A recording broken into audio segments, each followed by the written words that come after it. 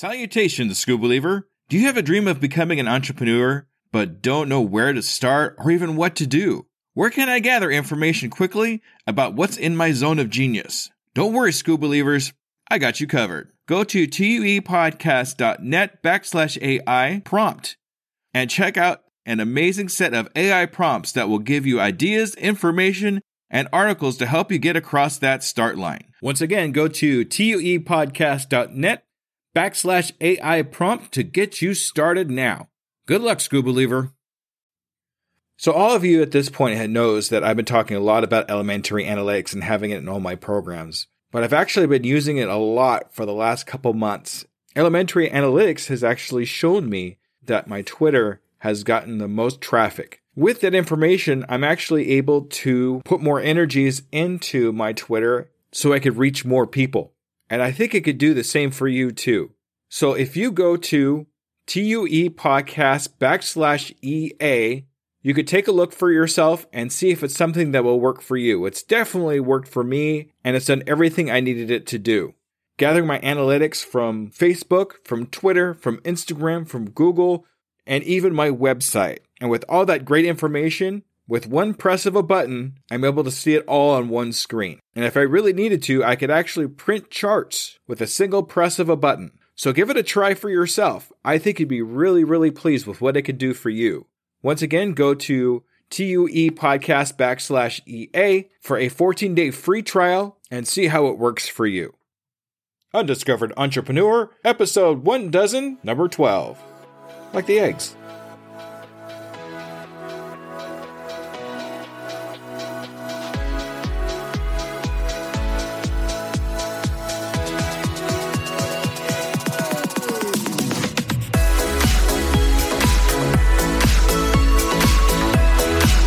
Welcome to the Undiscovered Entrepreneur, the podcast where brand new entrepreneurs come to life and could quite possibly be discovered. Join me, DJ Scoob, and the rest of the Scuba Believers as we help these new businesses become a reality. And now, away we go!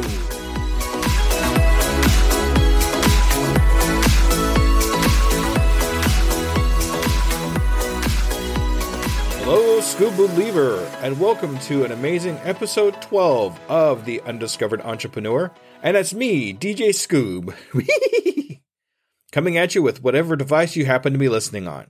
Well, this is definitely probably the most amazing episode yet that I've put together for the Undiscovered Entrepreneur.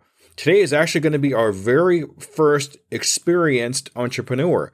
But we're not just talking about any experienced entrepreneur, no. We're definitely talking about somebody who has been of great value to my life, entrepreneur, and fellow podcaster. As a matter of fact, he has been a podcaster for over 20 years, put together so many different types of podcasts, and turned it all into a life coach business. I still talk to him quite frequently in Clubhouse, and is definitely a friend. And today we're talking to none other than Cliff Ravenscraft. Let's take a listen.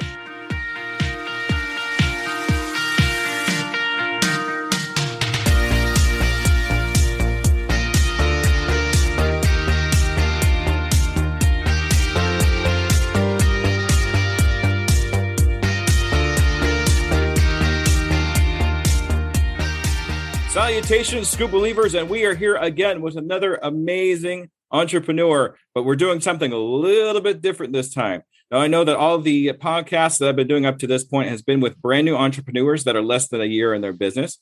But today we're talking to somebody who's been just a little bit longer than a year. We're talking to the amazing Cliff Ravenscraft. Hello, Cliff. How you doing? Jesse, I am doing incredibly well given the circumstances post-COVID, but man, I'm honored to be on your show. I'm actually glad you're sitting here right now with me. You've been through COVID, it affected you, and you're still up straight. So I'm really glad that happened that way. I'm very glad it happened that way as well. All right. So now I know who you are, obviously, because I'm a huge fan, and you're kind of like one of my mentors that aren't actually mentoring me, if you know what I mean. But I know there's a couple people that don't know who you are. So if you could please just tell us who you are and what you do for your entrepreneur adventure. Sure. I'll just give you the very Reader's Digest story, and we can go into any direction you want to go. So, Okay. Back in 2000, let's see here, December 2005, I started podcasting as a hobby. At the time, I had been working for my family's insurance agency, a family-run insurance agency owned by my father. It was started by my grandfather in 1937. I was next in line to take over the business. I was extremely wildly successful as an insurance agent, independent insurance agent. Had no desire to make any money from podcasting whatsoever. I was just an early adopter of technology. And lo and behold, I recorded an audio recording, some audio feedback for somebody else's podcast devoted to the TV show Lost. And it was about the Thomas theory that I had created. I had been blogging about the TV show Lost ever since my wife got me obsessed with it. And basically that transformed everything. I put that 3.5-minute audio file together. My voice got played in the Transmission podcast by Ryan and Jenna Zawa in Hawaii. And next thing you know, Entertainment Weekly blogs about my Thomas theory on EW.com, shuts down my servers for exceeding bandwidth because too much traffic. And then all of a sudden I start getting people saying, hey, you should create your own podcast. And because of that, I created my very first podcast episode in December, like I said, December 16th, 2005. And the whole idea was that it would just be called Generally Speaking, because I didn't think anybody would really want to hear me talk about anything. Who am I? I'm a guy in Northern Kentucky nobody's ever heard of before. I'm interested in a bunch of things, but I'm not an expert in anything. So I decided, Generally Speaking, welcome, hello. And I'll tell you what, because I understand the power of podcasting and niche topics, here's how I'll do it. In each episode, I'll stick to either talking about technology, faith, or the TV show Lost. Those are the three topics that I would create different podcasts on if I had an audience that was interested in hearing me talk about any of them. But since probably nobody's interested in hearing me talk about anything, I'll just do one podcast, but I will keep it to one topic per episode, and it'll be usually one of those three things. So just look for the first episode, look for the title of the episode, and it'll tell you what the topic is. Look for the word faith or the word lost or the word technology. That'll be the first word in the title. That's how you'll know. And so I got that introduction out of the way. And lo and behold, after I introduced it, I said, okay, today we're going to talk about Lost. And I explained how I got into Lost and everything like that. I had more than 500 people download that episode within 24 hours. Oh, my. And I basically had people say, oh, my gosh, I really could care less about your faith. I could really care less about hearing you talk about technology. But if you did a podcast every week about the TV show Lost, I'm a subscriber. And I had a bunch of people say that. And I'm like, okay, well, I guess people are interested in hearing me talk about Lost. So I invited my wife, Stephanie, to join me the very next week. And I came to the episode and it says, hello, everyone, and welcome to the weekly Lost edition of the Generally Speaking podcast network. And that began the journey of podcasting as a hobby for me. So lo and behold, I started. I'm podcasting about all these other topics because I still wanted to talk about technology. I still wanted to talk about faith. I wanted to talk about other passions. So I created different podcasts for different passions that I had, and people around the world. Oh, by the way, the Lost podcasters were already in full swing before I got started. There were already at least 6 other podcasts devoted to the TV show Lost, and they had something called the Lost Podcast Network, where each podcaster had their own podcast feed, and they also created a blogger account. And in that blogger account, anybody could log in, and you could syndicate your Lost podcast into this blogger account, and it was a combined feed called the Lost Podcast Network.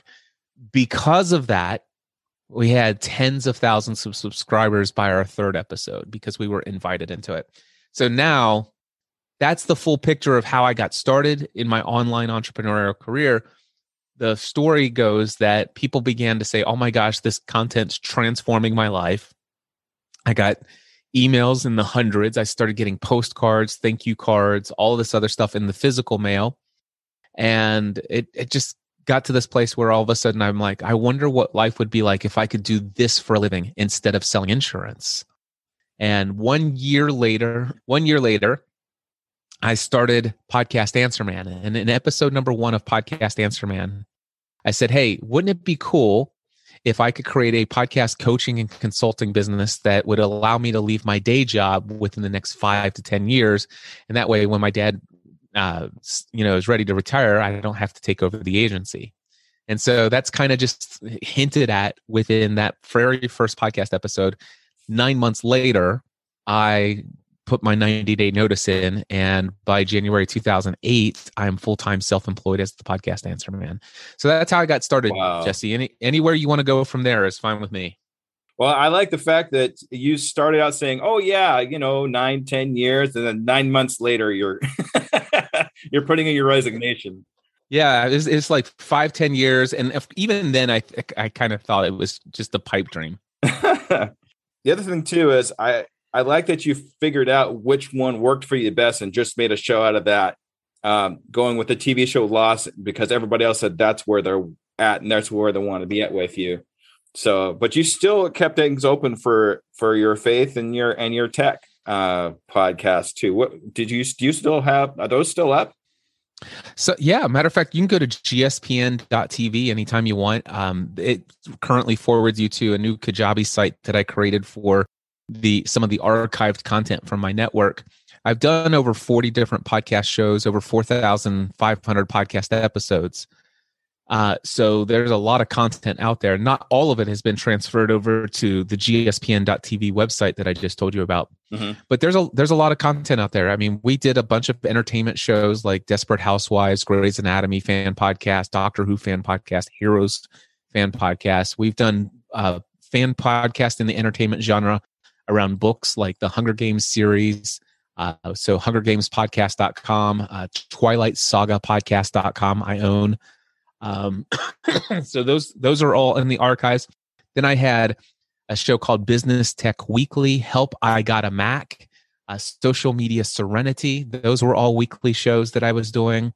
I did a show called The Almost Daily Devotional, a show called The About the Church. It was later rebranded to Encouraging Others Through Christ.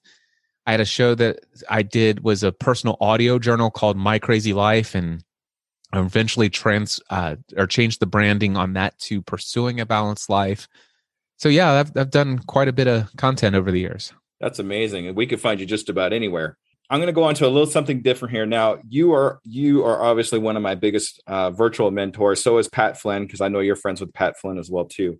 But back then, when you were first getting started, did you have any mentors or guides to help you along for your success in, say, the podcasting and being able to do what you do now? Yeah, I had friends. Initially, it was friends, not necessarily mentors, but I had friends who had helped me out. I talk about this, I think, in episode 1 of my brand new podcast called Upgrade Your Peer Group, mm-hmm. over at upgradeyourpeergroup.com. And in that episode, I talk about what was called my business advisory team. And I'm like, listen, I've lived an entire lifetime as an employee, and I know nothing about owning a business. So I need to surround myself with people who at least understand what a business is, how to operate it, and who could be some people that I could bounce ideas off of and share my concerns with, people who'd understand the vision of what it is that I'm going after. So I had a bunch of friends who just had more experience with business than I did. Some of them had their own businesses, they'd never had an employer in their life. I had a pastor friend of mine whose dad owned his own business. I had somebody else who was a CEO of a business, and somebody who had an MBA, in Masters of Business Administration, I guess. And I'm like, okay, I'm just going to start with these guys. And so I bounced ideas off of those. It was a lot of help there. I had one very important and influential friend in my life. His name is Mark Tafoya. He was somebody who was a fellow podcaster. He is one of those guys he's been a serial entrepreneur his entire life. He's a personal chef in New York City. And I got to tell you, man, that guy poured countless hours into encouraging me through some of the more challenging ups and downs in my business, just as a personal friend, and keeping me focused on the next things and the next decisions, and don't give up, that kind of stuff. So I had that going for me. It wasn't until probably mid 2008, right around halfway through my first year in business, that I started to really understand the value of personal development and self-help, which I had had a lot of bad taste in my mouth. There were some influential religious leaders in my upbringing that seemed to put a lot of negative emphasis on this whole idea of self-help and personal development and this, positive thinking stuff. And so I stayed away from that material that could have benefited me much earlier. But in middle of 2008, I recognized, man, I want to read some of these books that people are talking about, like Think and Grow Rich and the 4-Hour Work Week. And then I read this book called 48 Days to the Work You Love by Dan Miller. And Dan Miller, in my mind, Dan Miller became my very first virtual mentor. The same way that you're kind of referring to me, Dan was that to me for many years. Ultimately, became a close personal friend of mine, and we've had an incredible relationship for more than a decade now. But so Dan Miller was probably one of my big mentors early in the days. When I read the book 48 Days to the Work You Love, it was the very first shift in my mindset about money and earning money doing something that you love, which I used to believe that that's not really how you get paid. People don't pay you for your hobby. People pay you for doing difficult work that's hard and challenging. And the more challenging something is, the harder things are, the more you hate what you're doing. Those are the things you really get paid for. That's where you're really adding value to people's lives. And that was my mindset back in the day. And so 48 Days to the Work You Love, a book by Dan Miller, was the very first book that created that very first shift for me that all of a sudden says, wait a second, no, that's faulty thinking. Not only should you get paid to do work that you love, but it's ultimately you'll find more success doing something that you love than something you find incredibly difficult. Just because you're got some natural gifting and talent and passion for a project, that's going to be what's causing you to put the extra effort in, to go the extra mile, to learn and to not give up. And really helped me understand the idea that, oh my gosh, I am putting thousands of hours into learning podcasting. And because of, and I'm not doing it because it's hard. It's because it's what I can't not do. Dan Miller was famous back in the day for saying a quote. Now, he might have got it from someone else. I don't know. But he said, find something that you love to do so much that you'd be willing to do it for free. Then become so excellent at doing that thing that people would be willing to pay you to do it. And that was a first major shift in the way that I saw what I was doing as a hobby. And even though I had already had a business and I'm self-employed, even in my mind, before I had that mental mindset shift of find something that you love to do, that you'll become so excellent at it that people would be willing to pay you, wasn't really until after I read that book that I really saw myself as a business owner that adds value to people's lives.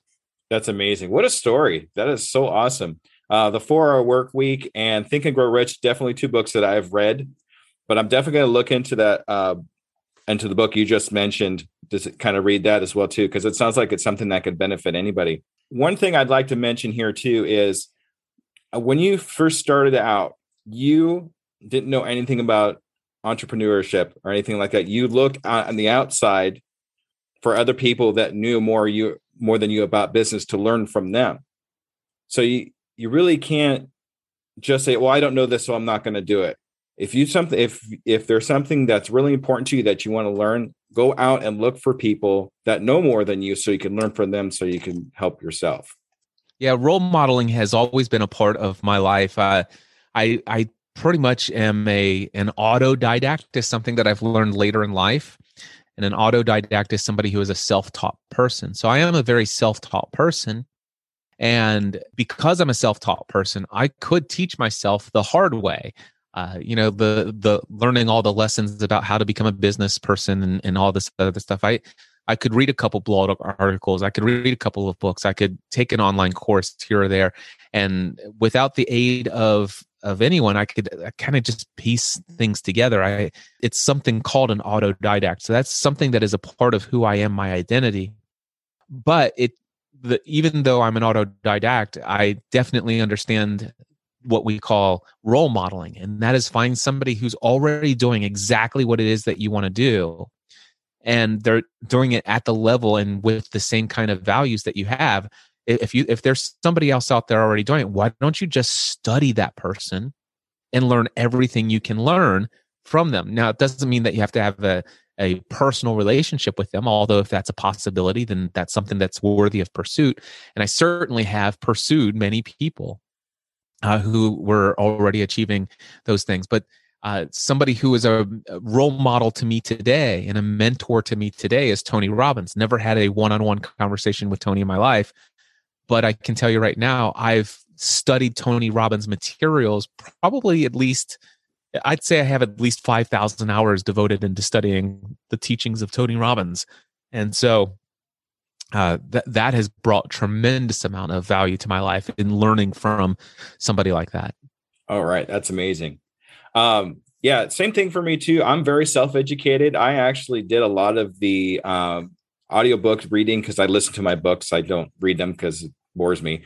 And I keep telling people, use me as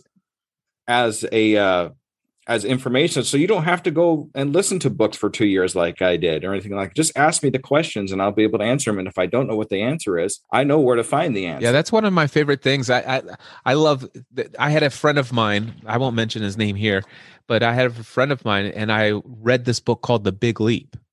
And it only took 4.5 hours, 5 hours to read this entire book. I mean, you can read it in an afternoon. And oh my gosh, it transformed my life. I mean, I shut down 100% of my podcast Answer Man revenue and made the decision within just a few short weeks to completely rebrand myself from Podcast Answer Man to the Mindset Answer Man. A decision that I had been mulling over for more than 2 or 3 years at that point. I read this book and I'm like, oh my gosh, okay, this is the eye-opening thing. And I first read the book, did a YouTube Facebook Live. I did a Facebook Live about the topic of the book. I explained the entire book in about 15, 20 minutes. And I said, hey, in 1 year, I will not have a single product or service related to podcasting whatsoever. You will not be able to hire me. So you've got 1 year to sign up for Podcasting A to Z.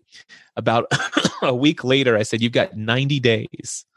And then 1 week after that, so 2 weeks after I read this book called The Big Leap by Gay Hendricks, I said, it was 2 weeks later, I said, my next session of Podcasting A to Z, it is absolutely my last session. This is your last chance.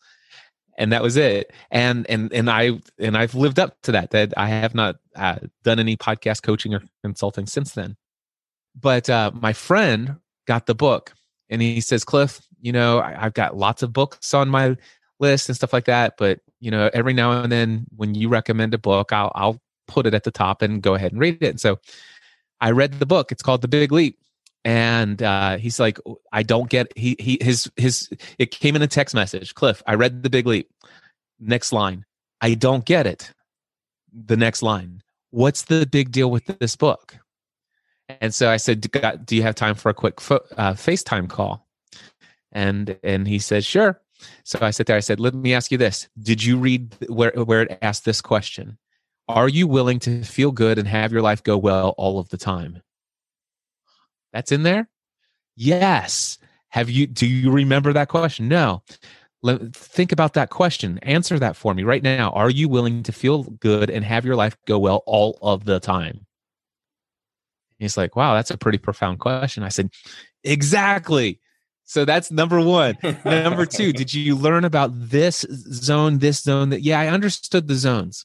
Okay, but did you actually answer there are 4 questions that help you discover your zone of genius? He goes, where's that at? And I said, well, here, let me ask you these questions. And I asked him the 4 questions.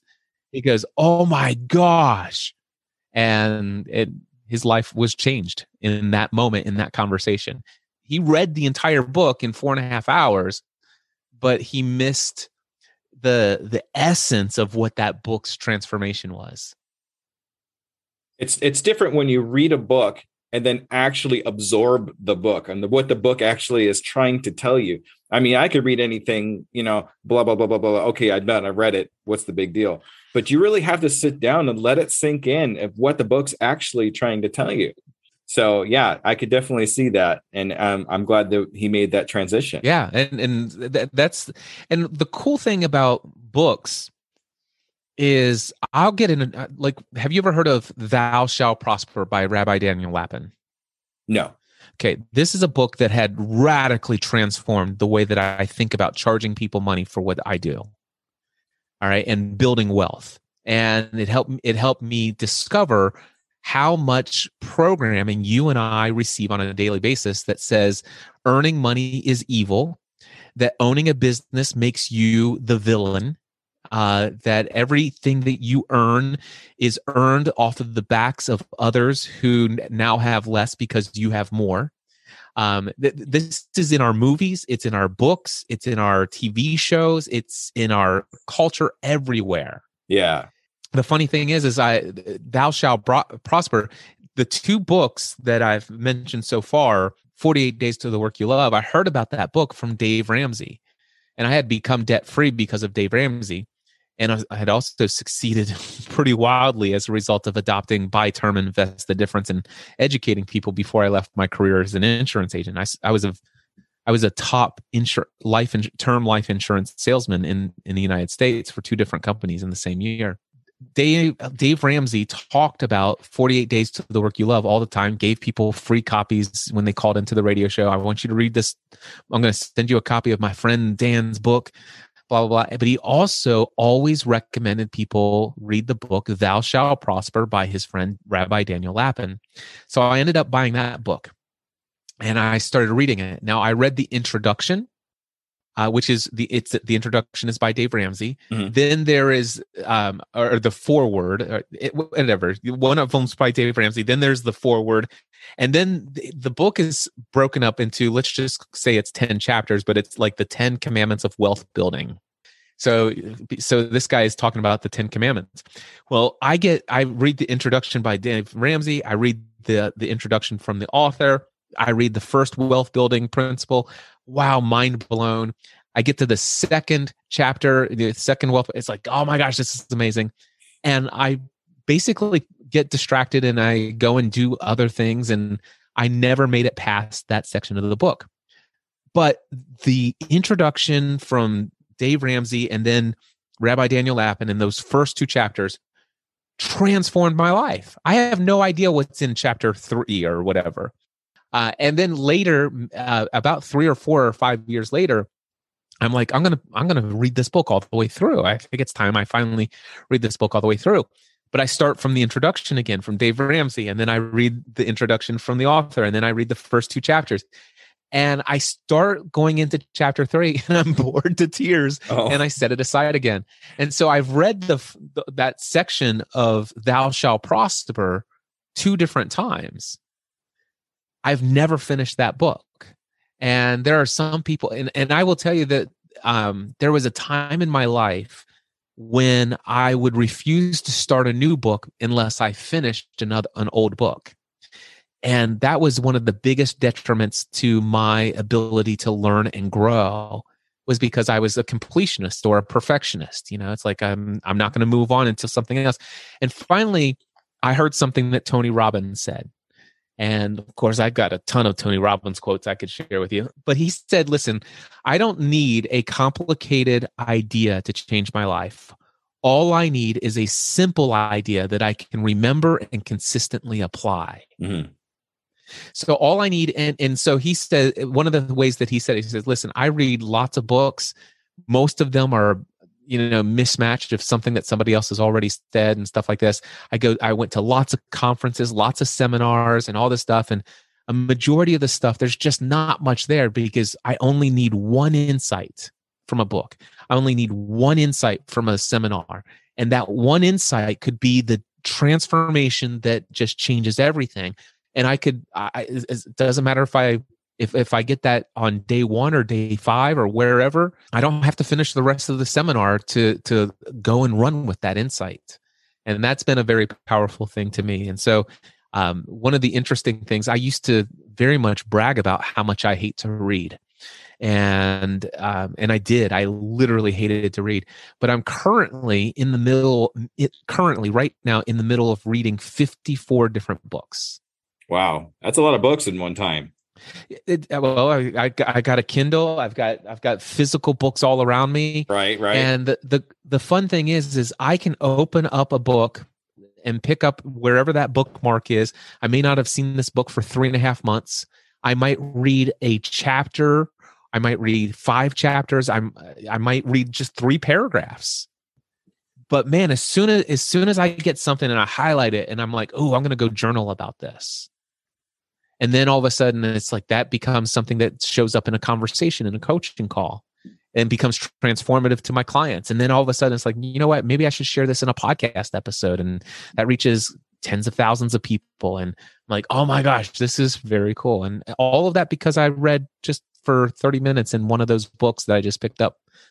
And you know, I don't care if I ever finish books. All I care about is, am I learning something today? I'll be afraid that, like, if I'm reading something and something hits me hard like that, if I keep reading, I'm either going to forget about it, or, you know, something like, because then my mind goes somewhere else where, you know, then I lose that information that I found. So I could see how that can actually be beneficial for you when you get that one sweet spot that hits you hard. You want to go to do something about it. Do it now before you forget about it. So have you ever heard of the second brain, creating a digital tool for a second brain? A digital tool for a second brain. Isn't that like our phones or something like that? Well, potentially. So here's one thing that's been a part of my process for a very long time. So what'll happen is, let's just say I pick up the book Unlimited Power by Tony Robbins. Not the audio version on Audible. I will tell you that it is nowhere near the power of that book. You need to get the actual physical book or Kindle book because there is no narrated version of Unlimited Power by Tony Robbins. But anyway, so one of the things that I will do is let's just say I pick up the book Unlimited Power and I read chapter 1. And I'm the type of guy, especially with certain authors, and Tony's one of them, by the time I'm finished reading chapter 1, I've highlighted pretty much every sentence other than maybe 3 or 4 sentences in the entire chapter. So I'm that guy. And I'm also the guy that publishers say, listen, put a limit on how much this guy can copy and paste from Kindle over to his notes. But I create Cliff's notes on everything. And I don't do it on everything, just things that really speak to me and resonate with me at a very deep level. So I'm not so much of a person who it's like, you know what, I want to read at least 3 hours a day, or I want to read 5 hours a day, or something like that. Although prior to getting COVID, I was reading 3 to 5 hours a day. But it's not so much, am I reading? The question is, I consider reading to be, oh, wow, this is very powerful. You know what I'm going to do is I'm going to go over, and today I'm using an app called Notion instead of Evernote. But I go into Notion and I create a page for my notes, Cliff's notes on this book. And I'm like, oh, here's my notes on chapter 1. And here are 15 highlights from this book. And here are my thoughts related to each of these things. And I kind of begin to process it and outline it.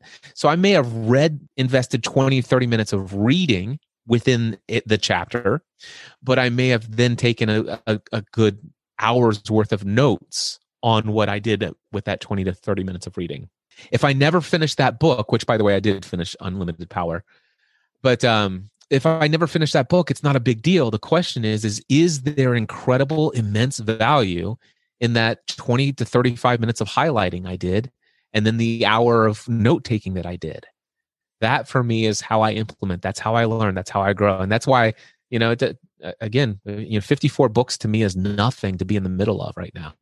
Right. That's just a normal everyday thing for you. It's just an everyday thing. And I've actually discovered something called synchronicity.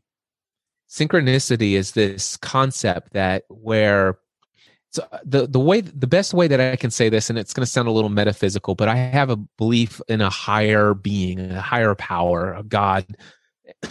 And so I believe in something called intuitive guidance.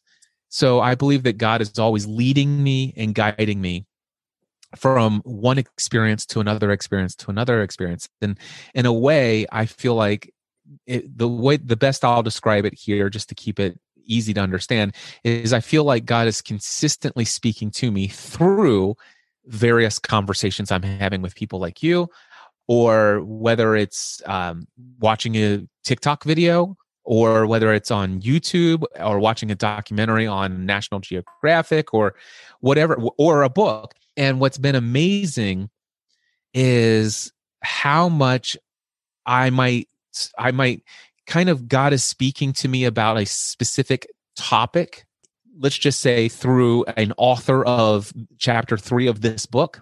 And then I put that down, and then at lunch, I'm watching a YouTube video of one of the YouTube creators that I follow that's completely unrelated, seemingly, to the book that I am reading. It's a totally different topic, different genre. And all of a sudden, it's like that person is now communicating to me. And it's almost as it picks up right where I left off in the chapter in that book this morning. And then all of a sudden, I will be watching a television show with my wife, entertainment-based television show. And the writers of the show are writing scripts that these characters are saying things that are just, it's like it just picked up from the YouTube creator from lunch this afternoon, which picked up right after that book, the chapter, a couple of chapters of that book. It's almost as though every single day, no matter where I turn, I'm being consistently fed the next part of the piece of the puzzle that I need to learn and to grow and to expand my mindset around this. And I've just noticed a consistent, ongoing synchronicity happening for over 2 years of my life now. That's actually been happening to me lately. Funny you should say that. What I do is I listen to podcasts and listen to books. And then on my lunch break, I'll watch TED Talks and YouTube videos. And then every once in a while, for some reason, they'll link. Even though I'm doing two different types of things, they'll link together in some way, shape, or form. So I've actually been feeling that myself a lot lately. So that's amazing. So I'm going to go on to a different thing here real quick. I actually got a couple of questions from some of my followers on Twitter. I told them I was going to be interviewing you, and I picked the top 2 questions that they wanted to be asked. So I'm going to ask you one of them right now. So Jocelyn from the Steps to Health podcast asked, in hindsight, what failure are you most proud of and why? Almost dying in the hospital. And what, for me, that failure was the fact that my first year in business was very difficult, very challenging on every level, emotionally, mentally, physically. I had so many limiting beliefs that I wasn't even aware of. Matter of fact, I knew almost nothing about emotional intelligence. I knew almost nothing about how to control your emotional state. So many things that I did not know. And as a result of that, I did the one thing that I felt like I had been taught is you work hard, work harder than anyone else. And gosh, for the first 9 months of my business, full-time self-employed, I worked 12 to 14 hours a day, 7 days a week without a single day off for the first 9 months. After 9 months, I decided to start taking 1 day a week off, but I only allowed myself to make that decision by making a commitment to increasing the number of hours that I work on the other 6 days of the week. And then if that wasn't crazy enough, I basically celebrated my first year in full-time self-employed lifestyle by doing a 24-hour nonstop podcast marathon. So I would record 24 one-hour podcasts within 24 hours, which I did. But right around, I think right around the 22nd hour, I started experiencing some stabbing pain in my back. And it was shooting all the way up through my gut.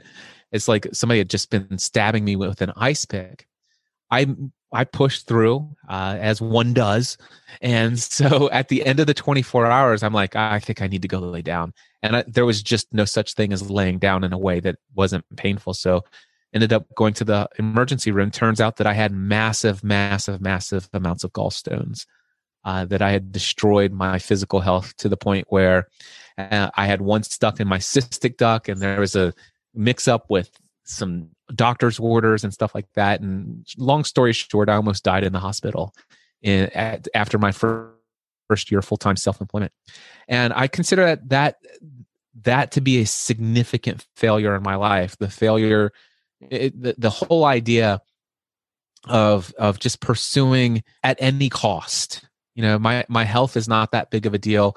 My desire to serve others, my desire to be known as somebody who's of service to others, my pride and my vanity, all of those things led into just me feeling like, I'm going to make this happen. There's no way that I'm not going to make this happen, and I'll do whatever it takes, and even if it costs me my physical health. And that was, in hindsight, that was the failure on multiple levels that I gave, and I fed into an example of this hustle culture. It's like I had bought into the hustle culture. I was living the hustle culture, and I was inspiring tens of thousands and eventually hundreds of thousands of other people. So thankfully, I didn't die in the hospital. I came out of that, and that was really another major transformation in my life. That began the earliest stages of my health and fitness journey. Wow, that's a lot to overcome. That's amazing. I mean, holy cow, dude! You almost died. That's just some massive burnout going on right there. Oh, it was massive burnout was an understatement. Like I said, mentally, emotionally, physically, on every level, I was like a piece of toast that was burnt in the toaster. Wow. So that was what's going on. But I will tell you, the question is, what's a failure you're proud of? I'm proud of that failure. People often ask me, what would you go back and change if you could change anything? I say I wouldn't change anything, because I am who I am today because of those things. That coming out of the hospital after recovery, I ended up, I think I lost like 60 plus pounds over the course of 18 months, and learned about the Mediterranean style eating and some significant lifestyle changes. And all of a sudden that became a very inspirational piece of the work that I was doing. But then I gained it all back after getting the flu back in November 2011, and then having an up and down journey of just going back and forth. And I mean, when I was in the hospital, I weighed almost 300 pounds, and I lost about 60 pounds or more, and then I gained it all back. And in November 2014, I was at the peak of my success financially in my business. I had been able to accomplish, I was making more than $500,000 a year. I have no employees, no staff, no anything. Things are going really well financially. I'm working with Michael Hyatt in his platform conference. I was speaking at his event every 6 months, but I'd been, up and down. I mean, imagine me showing up in February of one year, and let's just say I weighed 220, but then now it's November, and I'm speaking at Michael Hyatt's events just 6 months later, and now I'm 272 pounds again. And it's like, what the heck's going on with this guy? Excuse me. So my apology if anybody didn't catch it at the beginning. I'm just about a week out of COVID now. Yeah, that's why the coughing is there. But anyway, so in November 2014, I am at Platform Conference getting ready to speak. I had just purchased a brand new sport coat, to look super nice on Michael Hyatt's stage, in spite of the fact that I weigh nearly 300 pounds again. And what happened was I had just gotten that suit fitted to me just 2 weeks before going out to Colorado. Now I'm out in Colorado, very high altitude. I weigh almost 300 pounds. And that morning, right before I go off to get on stage, the button pops off of my jacket because it's too tight. Oh, no. I had gained so much weight in 2 weeks that I couldn't wear the brand new, the jacket wouldn't button. So I just felt devastated. It was so humiliating to me inside. But at the same time, I recognize it's like, hey, I've learned enough professionally to know that this isn't about me, trying to inspire people and motivate people. This isn't about me. Michael Hyatt has asked me to come here to convince people to create a podcast within 90 days. And that's what I'm going to get on stage and do. And so I did. And then afterwards, I got a standing ovation. People came up to me, and this is what really transformed my life.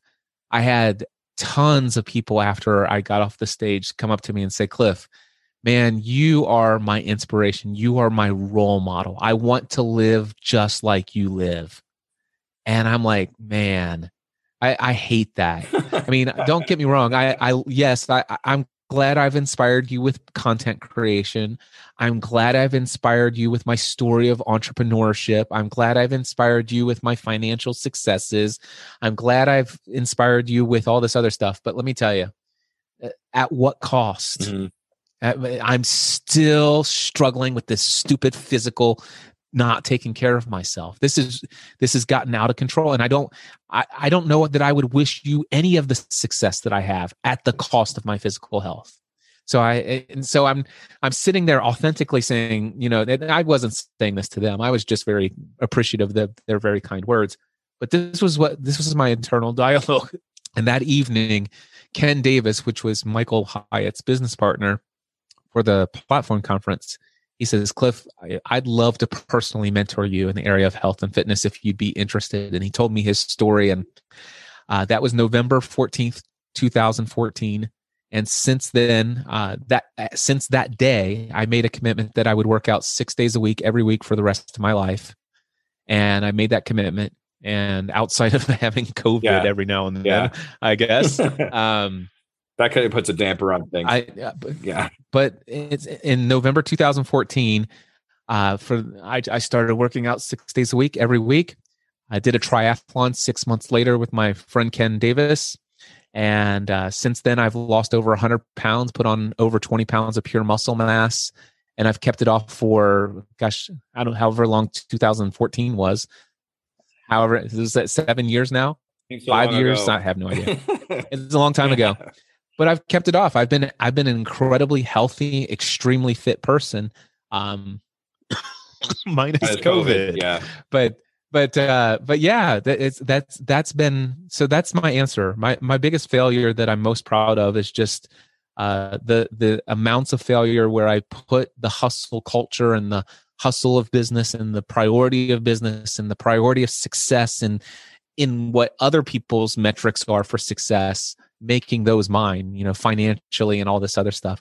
But the real failure was at what cost, not necessarily counting the cost and my values and making a shift of my health is actually much more of a priority to me than financial success today.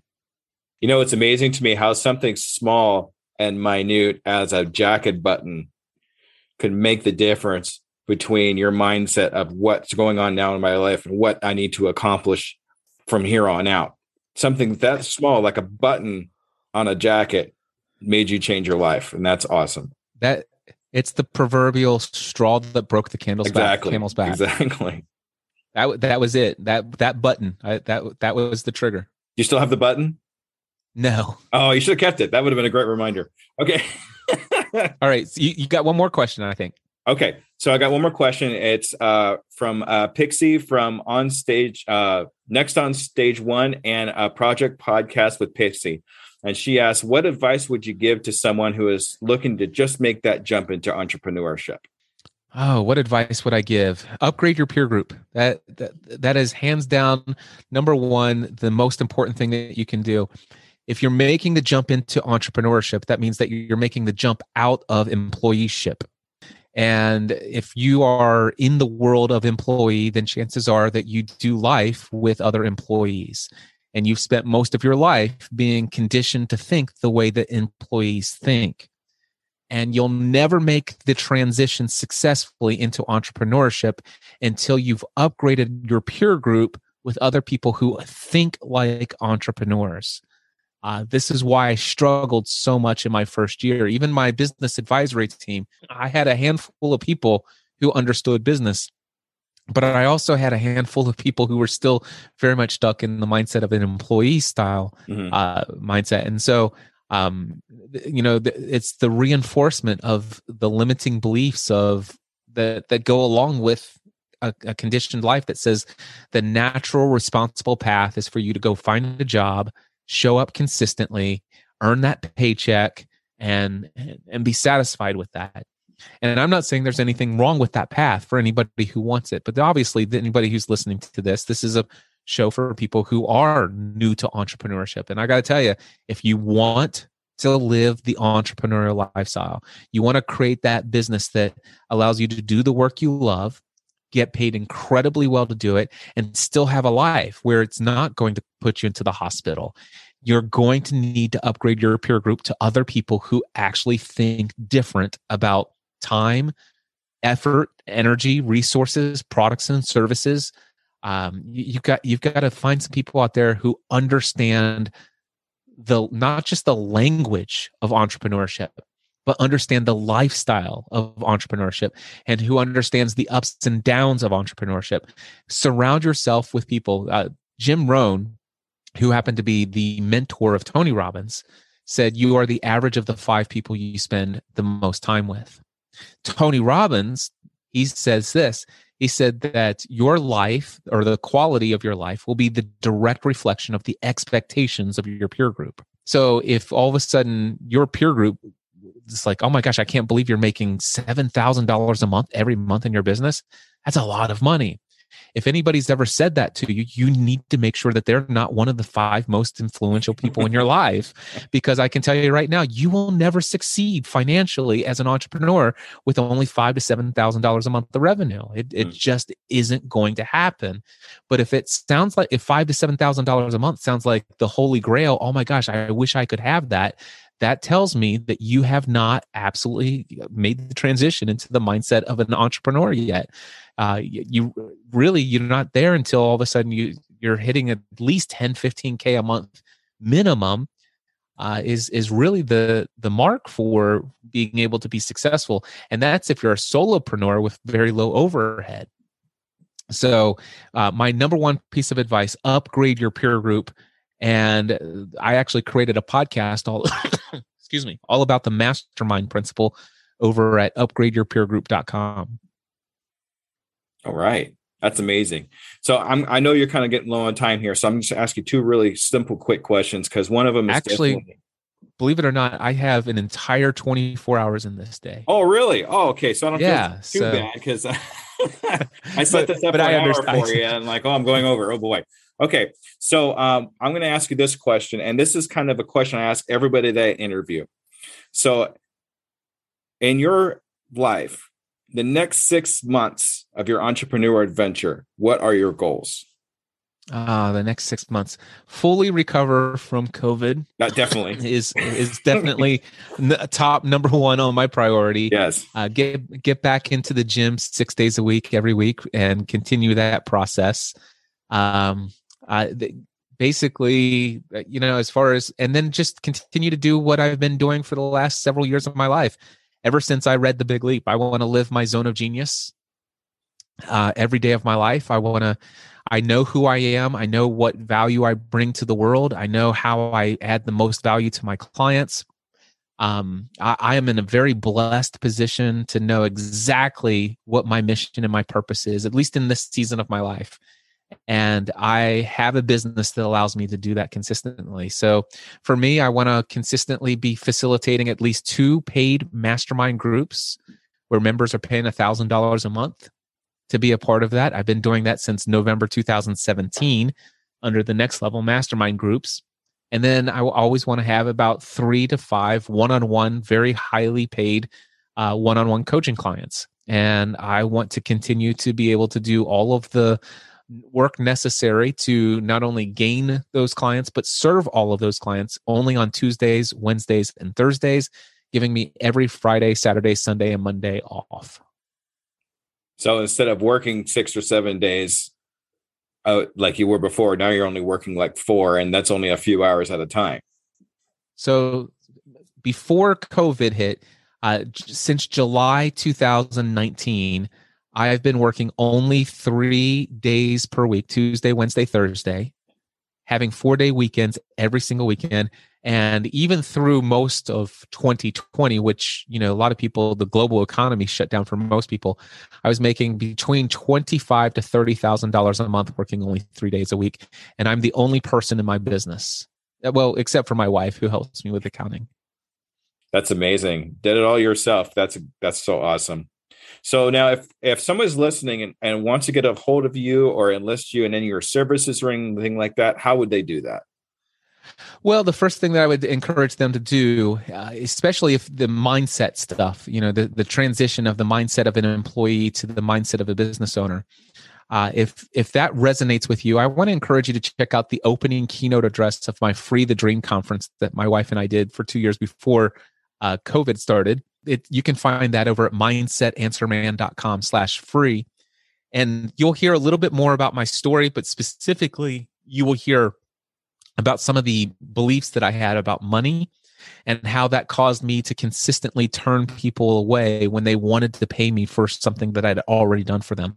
In fact, there's one story about how one guy, he's like, Cliff, you've got to send me the invoice for $300. And I'm like, I can't go to sleep tonight with a good conscience if you pay me $300 for this 5 minutes worth of work that I just did.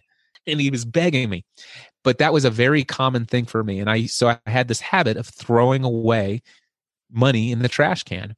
And so that's my opening keynote story. And there's a whole method in there where I talk about the fact that all beliefs have consequences. If anything that I've said with you resonates with you today, go watch this message. It's absolutely free, except for the fact that I ask you for your email address. And yes, I have an email newsletter that you'll get every week, but you can unsubscribe from it anytime you want. And all of that's available. mindsetanswerman.com/free. Then, of course, from there, just go to cliffravenscraft.com, click on podcasts, and see some of the podcasts that I'm currently producing today. And also, you can also find him on Clubhouse. That's where me and Cliff actually met, was on Clubhouse. So if you want to listen to some of his AMAs that he has on there, go on there and look for him. You'll find him. And it's amazing to even speak with you at this point, even in your condition that you're in. Very appreciative of your audience that are still tuning in. I apologize for my coughing throughout, but I gotta tell you, man, I'm so thrilled. I didn't want to cancel this. I'm glad to be back in the chair. I'm glad to be behind the microphone, and the fact that I've been able to chat for an hour and have this is a good sign for me, man. It feels good. Cliff is back, ladies and gentlemen. Cliff is back. All right. So thank you so much, Cliff. And I'm going to do this one real quick thing because I forgot to do it at the beginning. So I have a really important question to ask you. Are you a Scoob believer? So I love Scooby-Doo. And I got to tell you, there are different versions of Scooby-Doo I've heard that are out there, and it's hard to describe. So I think I can tell you that I'm a true believer of Scooby-Dooby-Doo, Where Are You? Which would have been the actual version of the cartoons that I would watch when I got home from school in elementary school. So as long as it's Scooby-Dooby-Doo, Where Are You? That particular version of the show, I'm a huge fan. All right, awesome. I'm a big fan of the original 1969 version, the 72, the original with all the door gags and the laugh tracks and things like that. Nothing ever tops that. So I'm definitely going to go with that. All right, Cliff, thank you so much. I really appreciate you taking the time to talk to my audience. You take care of yourself, okay? Feel better. Thank you so much.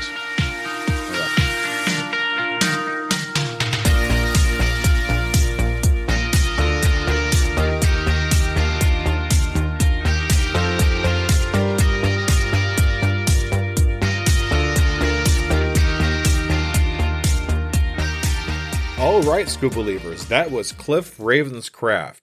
Wow, that was probably one of the most amazing interviews I've ever done to this point.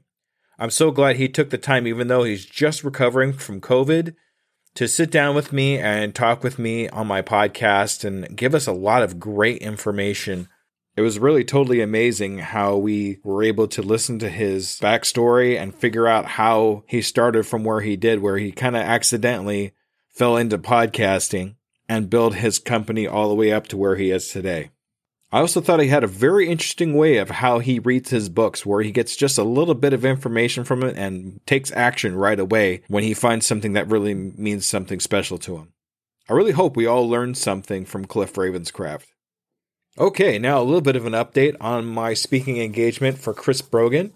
At this point, since I missed my last opportunity to talk to some local businesses out there, it's it's been really stagnant. I haven't really been able to do too much of anything because finding a corporate investor at this particular time in my town is virtually impossible, just because we're in the winter season right now and more than half of the town is shut down. So they're probably not wanting to talk about money too much at this point, since most of their businesses aren't actually open for business. So in talking with a few people on Twitter about my situation, I ran into a gentleman who was a book writer, and he writes Westerns, and quite frequently too. And he told me about a website and a company called BNI, which stands for Business Network International. He told me there's groups all over the world that do networking in local areas. And I come to realize that after doing some research on BNI, that there's like 5 or 6 chapters right here in my local area. So I think what I'm going to do at this point is try to get in one of these business meetings with BNI and see if I could do some networking that way. I'm really looking forward to this. I just got to do it. That's pretty much my only thing I got. If I don't get anything there, I'm probably going to have to end up waiting about 2 or 3 more months before I can actually start networking in my Chamber of Commerce again.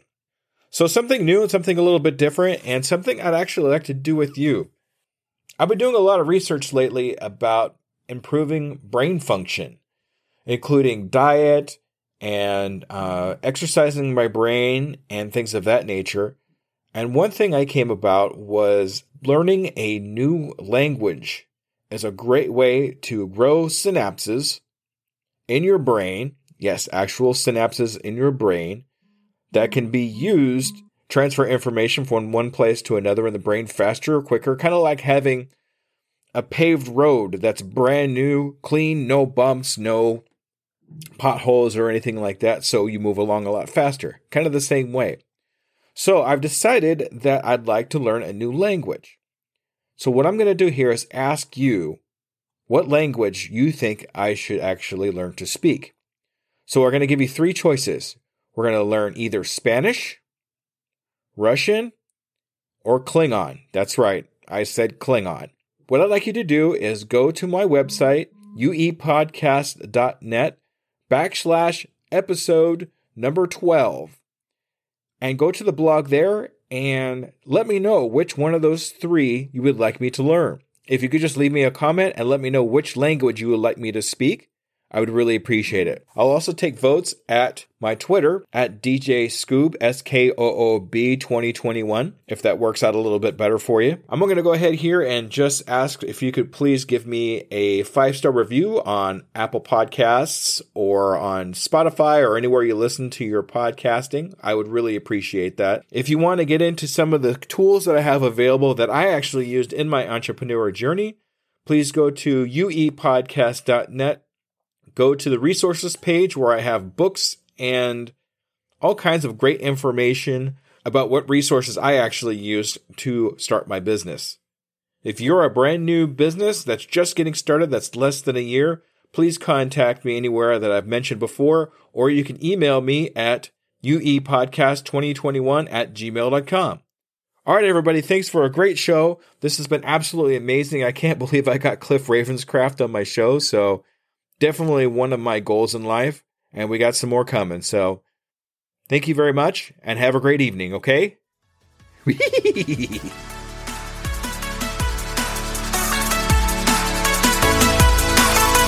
Hello there, DJ Scoob here, and I just want to personally say thank you for listening to my program. I really hope you learned something. Tune in 2 weeks to listen to another brand new entrepreneur. And remember, I can, I am, I will, and I'm doing it today.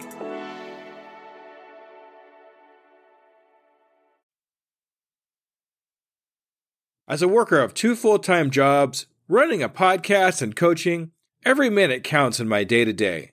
It's hard to be consistent in any of my social medias. And at this point, I cannot hire a social media manager. Pinnacle AI to the rescue! I've been using Pinnacle AI for a couple of weeks now and seen big improvements in my outreach and consistency in all my social medias. Do you want to save time and increase your productivity too? Go to tuepodcast.net/AI for more information. Save yourself time and grow your brand. Try it now and see what it can do for you.